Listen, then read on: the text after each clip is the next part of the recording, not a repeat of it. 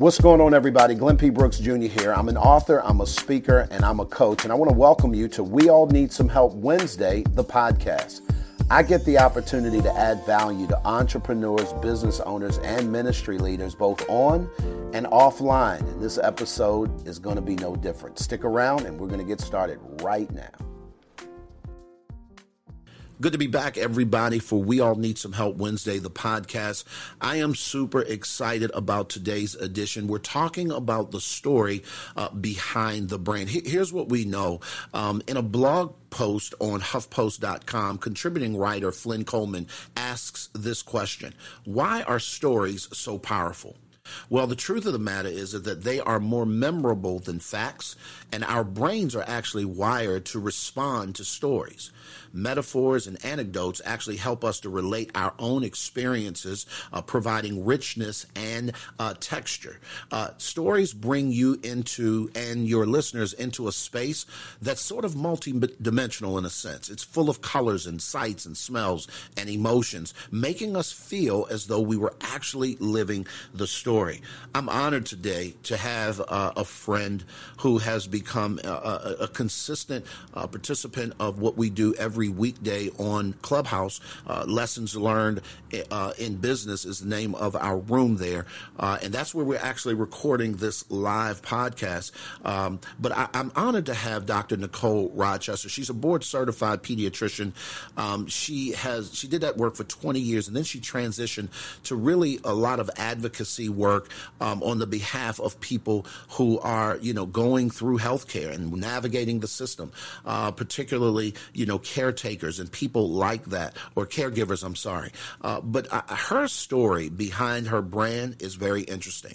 And one of the things that I am endeavoring to do here on this podcast, y'all, is to help you guys understand that when you understand a person's story, you'll get their brand. And the chances of you doing business with people when you understand their story exponentially increases. And so I just want to introduce to you guys my good friend, Dr. Nicole Rochester. Dr. Nicole, it's good to have you. How you feeling? Thank you, Glenn. Thank you for that introduction. I'm feeling great. I'm really excited to be here. I am so excited. Dr. Nicole, one of the things, and I got to say this for the folks that are listening on the podcast, I remember the first time I met you on Clubhouse, and for those of you guys who have never used the app, Clubhouse is a completely audio-driven application, so you can't see people. It's not like a Zoom call or anything where you could see people face-to-face. And here's what's funny. There's a profile picture that everybody has, and you have it on today, and it was a doctor. At the time when I first saw you, you were in your white coat with Afro puffs. Girl, let me tell you something right now. I was like, now, I like this woman. I don't know who she is, where she's from, but I like how you represent. You're based in Maryland. I know you grew up in D.C., and you practiced medicine for 20 years prior to doing the work that you do. Dr. Nicole, can you take us back? Can you take us back to how you grew up, a little backstory on that? And then I want to walk people through your journey as to how that now has informed the incredible work that you do today. Sure. So just to clarify, I was born in D.C., but I literally grew up in Maryland. We left the hospital and went straight to Prince George's County, which is where I continue to live today.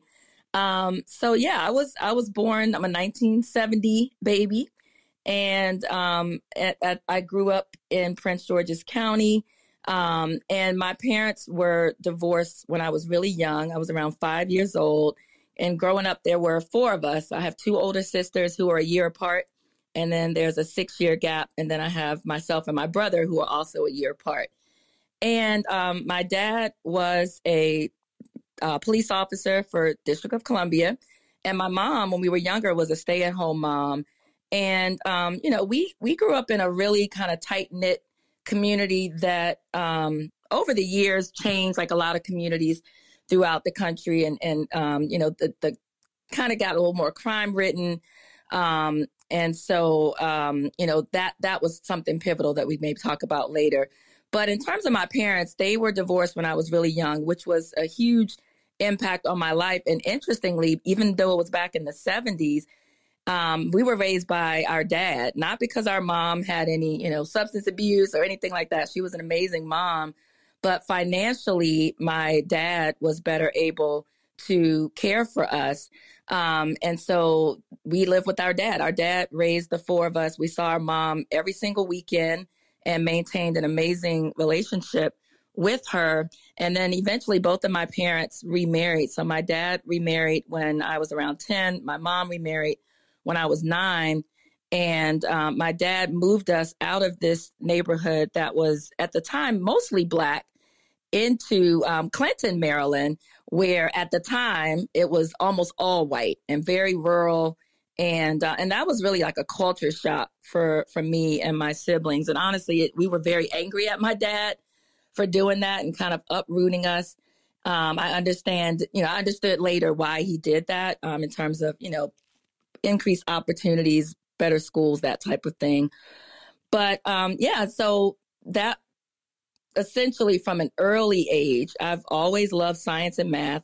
I've known that I wanted to be a doctor since I was probably 7 or 8 and would regularly tell anybody who listened that I was going to be a doctor, and not just that I was going to be a doctor, but that I was going to be a pediatrician. And God planted that in my heart at a very early age.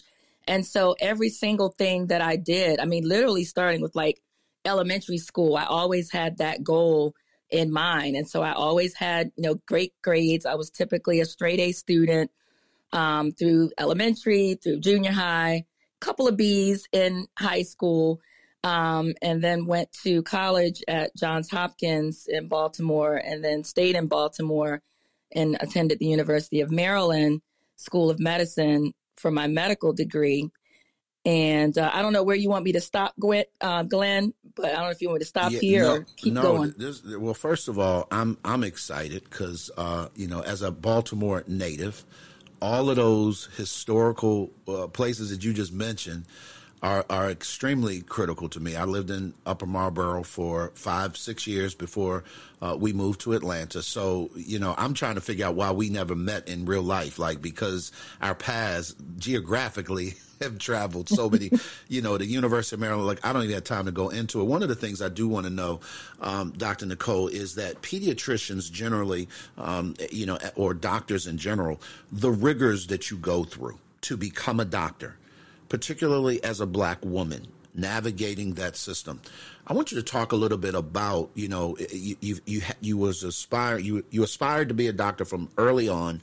You actually was able to figure that out and get into school and do what needed to be done. You got the grades. You positioned yourself. Getting into Hopkins ain't easy. I know several friends of mine whose kids have gone to Hopkins, and that is not an easy feat on no level, particularly as an African-American female. Can you talk to us a little bit about some of the things you learned along the way that you have seen now has directly translated into the work that you do now? Yeah, I think, in terms of being an African-American physician, like you said, it's a challenge. It's very difficult. And unfortunately, there are sometimes barriers that are erected specifically to deter Black and brown people from pursuing careers in not just medicine, but in science, technology, engineering. I was blessed in elementary school to have teachers who really supported my dreams. And I didn't mention this, but I was bused, back in the day. In fact, I mentioned that we later moved to Clinton. But interestingly, when I was living in what is now Capitol Heights, what used to be Seat Pleasant, my siblings and I were bused into Camp Springs, Clinton area as part of the whole desegregation movement. And so my sisters, who were older than me, had a much different experience than I did. But I had teachers who were very supportive of my dreams. And that's incredibly important because this road to being a doctor doesn't start in college and it doesn't start in medical school. It really starts in elementary school, middle school, and having people who see the gifts in you and who cultivate those gifts, and just having people let you know that you can do it. And so for many Black doctors, especially some of my friends who, grew up in different areas, maybe the South, they didn't always have that. And so I appreciate that. That was pivotal for me.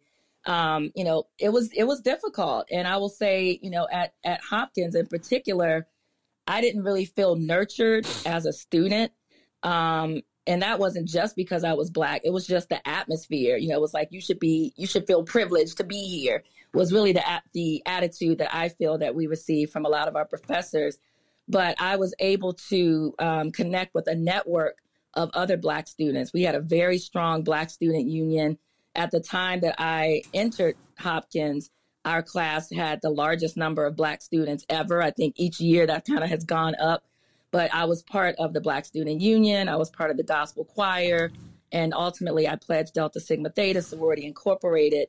And so even on that white campus, I had my network of Black students, and we just lifted each other up. We had study groups, and we made sure that if one of us was going to make it, all of us were going to make it. And so that was incredibly important. And it also, I went to a high school with a magnet program for science and technology. So that is really where I was challenged probably for the first time and had to really learn how to study, got used to staying up really late, not having to turn down opportunities to have fun in order to get projects done and things of that nature. So that's really what made Hopkins, I'm not going to say it was easy, but I was prepared for college. And then because of the rigor of Hopkins, when I went to medical school, I was prepared for that. I was prepared for staying up all night. Not that that's healthy, but I was prepared for staying up all night and, studying and all of that. So that work ethic was not only instilled in me by my parents, but definitely by, my professors and even the naysayers. I mean, I'm somebody, I've always been a little bit rebellious, not in a... But my rebellion has never shown up in, like illegal activities or things like that. My rebellion shows up like, you think I can't do this? Okay, I'm going to show you.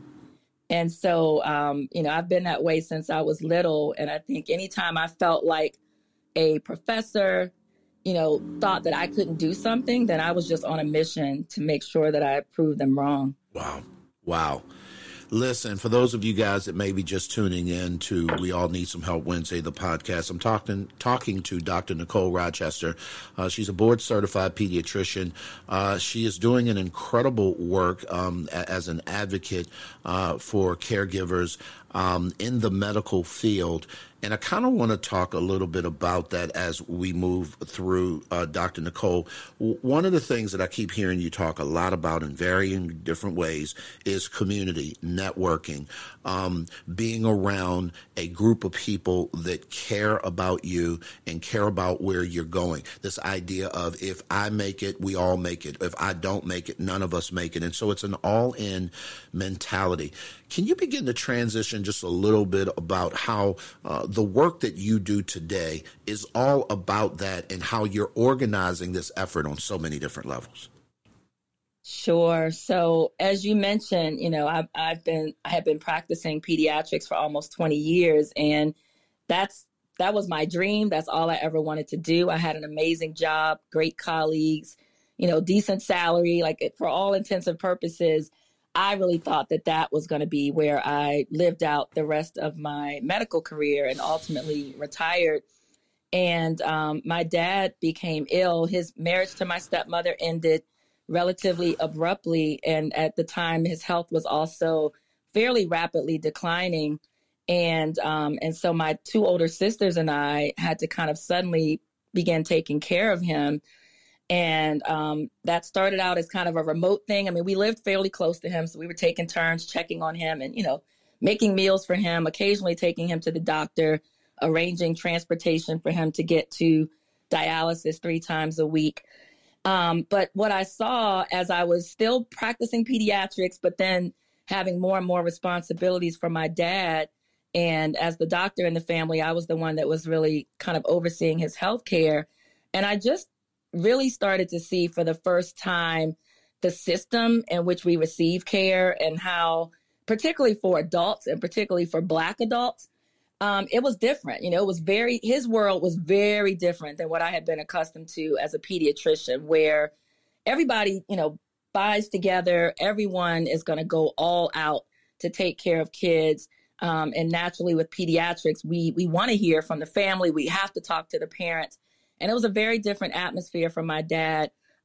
He wasn't even really old. I mean, he was in his early to mid 60s, but he just, to me, he was being treated like he was a number. I didn't see the compassion from his doctors and the others on his medical team. I didn't see that people were genuinely interested in who he was. And probably most importantly and most concerning is that he wasn't receiving good health care. And so, I'm a doctor, so I was able to see behind the scenes. I was able to ask questions that the average person wouldn't ask. And I basically would call them on things that were being done incorrectly, things that were not being done. But initially, when I didn't divulge who I was or what I did for a living, I would get blown off, brushed off. And then ultimately, I started, explaining or telling people that I was a physician.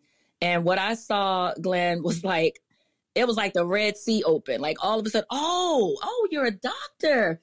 And like everybody's demeanor would change, their attitude would change. They would start taking concerns that I had been expressing, for days. All of a sudden now my concerns were valid.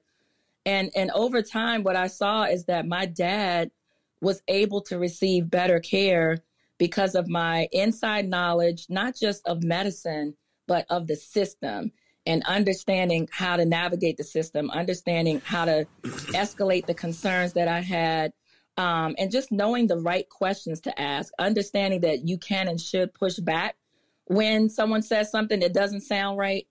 And so as we would navigate these difficult situations, I just kept thinking, what are the other, 40 plus million family caregivers doing? What are the other patients doing? And I would, visit him in the hospital. And at that time, a lot of times people would have roommates. And so I would see that, if he had a roommate that didn't have family members visiting, that they were being neglected. I would see this in the rehab facilities as well. And so I just kept thinking about that. Ultimately, unfortunately, my dad passed away. And I just kept having these thoughts that I needed to be helping in some way other than what I was doing. But I mean, I was a doctor. Like, that's like a dream, right? And I had put blood, sweat, tears, money, my parents had invested in this dream. And so I just kept suppressing these thoughts that were very clearly telling me that it was time for me to pivot. And then finally, about 4 years after my dad's death, God just kept speaking to me louder and louder and louder. And it was something that I just could no longer ignore. And so, that's when I ended up pivoting and starting my company, Your GPS Doc. And initially, the primary goal was really to just help patients and family caregivers first understand the healthcare system, and then second, understand how to navigate it so that they could be their most powerful advocates. I love it. Dr. Nicole, this is blessing me all over more than anywhere else. And I'm sure those that are sitting on stage live as we're recording this on Clubhouse are getting hooked up. Those that are listening to this by way of podcast are getting hooked up. I want you to kind of go back, and I wrote it down when you said it. You can and should push back. Here's what I know. Every last one of us knows what it's like to have a family member, someone that we care an awful lot about, in the hospital with a condition, some really grave, and quite frankly, a near-death type situation. Some maybe not so much. But oftentimes, because of our lack of education, and this is just across the board, we don't understand medical terms. We don't understand when we're being blown off to a degree. We don't understand that, well, no, this isn't a function of you personally. They're overworked. And so I want you to, if you can, give us 3 practical ways of how does that look. You can and you should push back. How does that look? Help us out. The first thing, and really if I were to say 3 things, these are all 3 things, but you need to ask questions. And I know that, for those that are not in the medical field, you may be saying, well, what questions do I ask? But it's just being inquisitive and being curious and taking an active role in your own medical care. And so we got to kind of like put ourselves back in our 2 and 3-year-old bodies when every time someone would say something to us, we would say, why? Why? And so, if you go to the doctor as an example, or you take a loved one to the doctor and the doctor says, okay, we're going to change your medication. And you know that you've been on that particular medication for 2, 3, 4 years, or your family member has. Don't just take the prescription and say, okay, doc, ask why. Start to engage in conversation with the physician. Why are you changing my medication? Okay. And then the next, now, okay, you're changing my medication. After you understand why that change is being made, what can I expect from this? What are the potential side effects from this medication? How will I know if it's working? What should I look out for? And, what's next? What's the next step? When do I need to come back? Are there any other things that I need to do? Because in an ideal world, the doctor would spend, an hour with every patient explaining all of this, but that's just not where we are. That's not the healthcare system that we function in. And so people are time strapped and distracted, and, there's computers in the room and all kinds of things. And so unfortunately, while most doctors really want to be able to engage in dialogue and really make sure that their patients understand things fully, they just aren't able to do it. And so you asking those questions literally slows them down and in some ways kind of forces them to be interrupted. And honestly, sometimes the questions that you ask will cause physicians to think about things that we hadn't always thought about. I've shifted my thought pattern and have been able to make a different diagnosis just based on a question that a parent has asked me in the exam room. So it's incredibly important to ask questions. It's also important to trust your gut. And I think that a lot of times because of this hierarchy in medicine, but particularly like traditionally where it's like, I'm the doctor, you're the patient, people defer to the education that we have. And yes, my education is extensive and intensive, and I know a lot of things, but it's your body, it's your family member. And that's one of the things that annoyed me about my dad. I was like, even before they knew I was a doctor, I know my dad. I knew the subtle changes about my dad. And even if he may have normal blood work, my sisters and I knew when things were about to go downhill. And when we were ignored, that would be proven. And so trust your gut. You know when something's not right with your own body. You know when your family member is behaving differently. And those subtle signs will often show up long before there's a change in the vital signs, long before there's a change in those laboratory results. And so I need everybody to be comfortable, being your own advocate and standing up for yourself and your family members. And it doesn't mean being disrespectful. I would never advocate for that, because you're not going to have a good relationship, if you're coming across as adversarial. But you need to come across as someone who is the expert for your own health, the expert for the person that you're caring for, and push back. If they're trying to discharge you from the emergency department, but you know that you're still not feeling well, then you need to say that. I'm really sorry, but I don't think it's safe for me to go home, and this is why. And can you explain to me, why this is okay? Why am I still feeling this? What's the plan? And at least make sure that there's a plan for follow-up. And again, this is incredibly important for Black and Brown individuals, because we know that there's a lot of bias. Doctors are people. And unfortunately, doctors, while most of them are not overtly prejudiced, they have their own internal biases that we all carry. And so they may not go that extra mile because they may not feel that you deserve it. They may make assumptions about whether you can afford care. And so we have to, as Black people, we have to advocate for ourselves and for our family members. No, I love it. I love it. You said three things: ask questions, trust your gut, and then, of course, push back. And it doesn't have to be adversarial. I think that that's one of the things that a lot of challenges a lot of people, is the idea you're already emotional, you're already frustrated, and to have to communicate. I remember when my son was dealing with a very rare, debilitating neurological disorder that, quite frankly, left him partially paralyzed. I remember being at the University of Maryland Hospital, downtown Baltimore, and having a conversation with the chief neurologist, happened to be a Black man, and I just was frustrated that they could not answer the question, and I kept asking him over and over again, this doesn't make sense. I don't understand this. And he looked at me and he said, let me just say this so that you're clear, Mr. Brooks. I'm a man of faith as well as a doctor, and what your son is going through is major. We don't understand it either. It is very rare. And quite frankly, even the name of what we have called what he has means that we don't know. the translation of his diagnosis means, in essence, we're not quite sure. And when he said that, it jolted me into a reality that A, he was on my team, B, and then this is when he said this, Dr. Nicole, and it messed me up. He said, and this is one of the reasons why we are aggressively going after this as if it was the worst case scenario, because quite frankly, he could die. And when I had that frank face-to-face conversation as a result of a barrage of questions, and I was fighting my frustration of just going off, right? Like fighting the thing. I think that healthy dialogue in that moment put me on a trajectory. And from that point on, for his 3-week stay in the hospital, we built a bond with his entire team, and it changed how they cared for him. I promise you it did. Glenn, I just want to say, like, that is so incredibly important, because basically what happened in that moment is that you all had a genuine human connection. And I talk a lot about this, and you all connected. You got to see him as a human. He disclosed to you, hey, I'm not just a doctor, I'm a man of faith. He acknowledged your frustration, your concern about your son.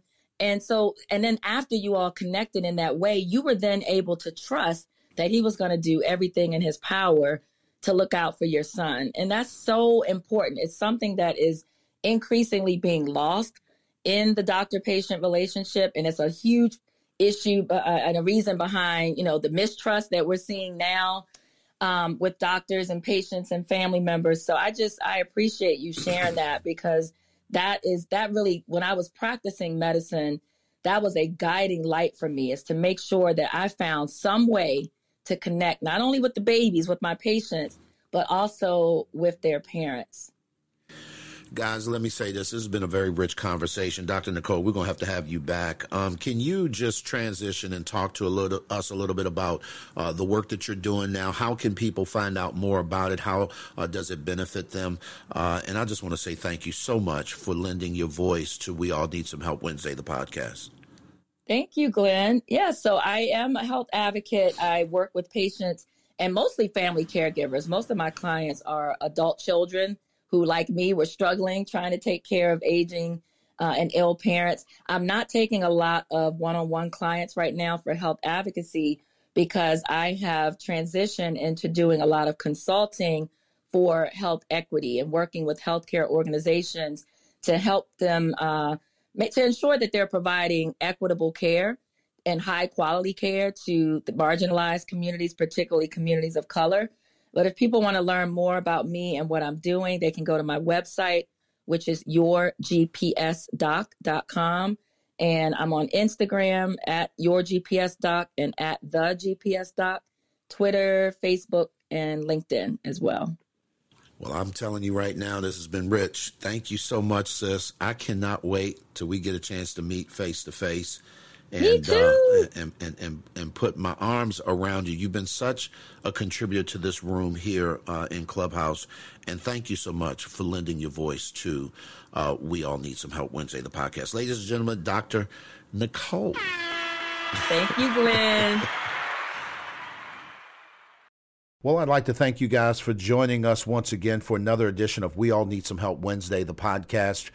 Be sure to download this, and if you need to connect to us any kind of way, you can reach us at www.glennpbrooksjr.com. At the end of the day, y'all already know what time it is. You cannot get to any place of significance by yourself, because we all need some help. Y'all be good, and we'll talk soon.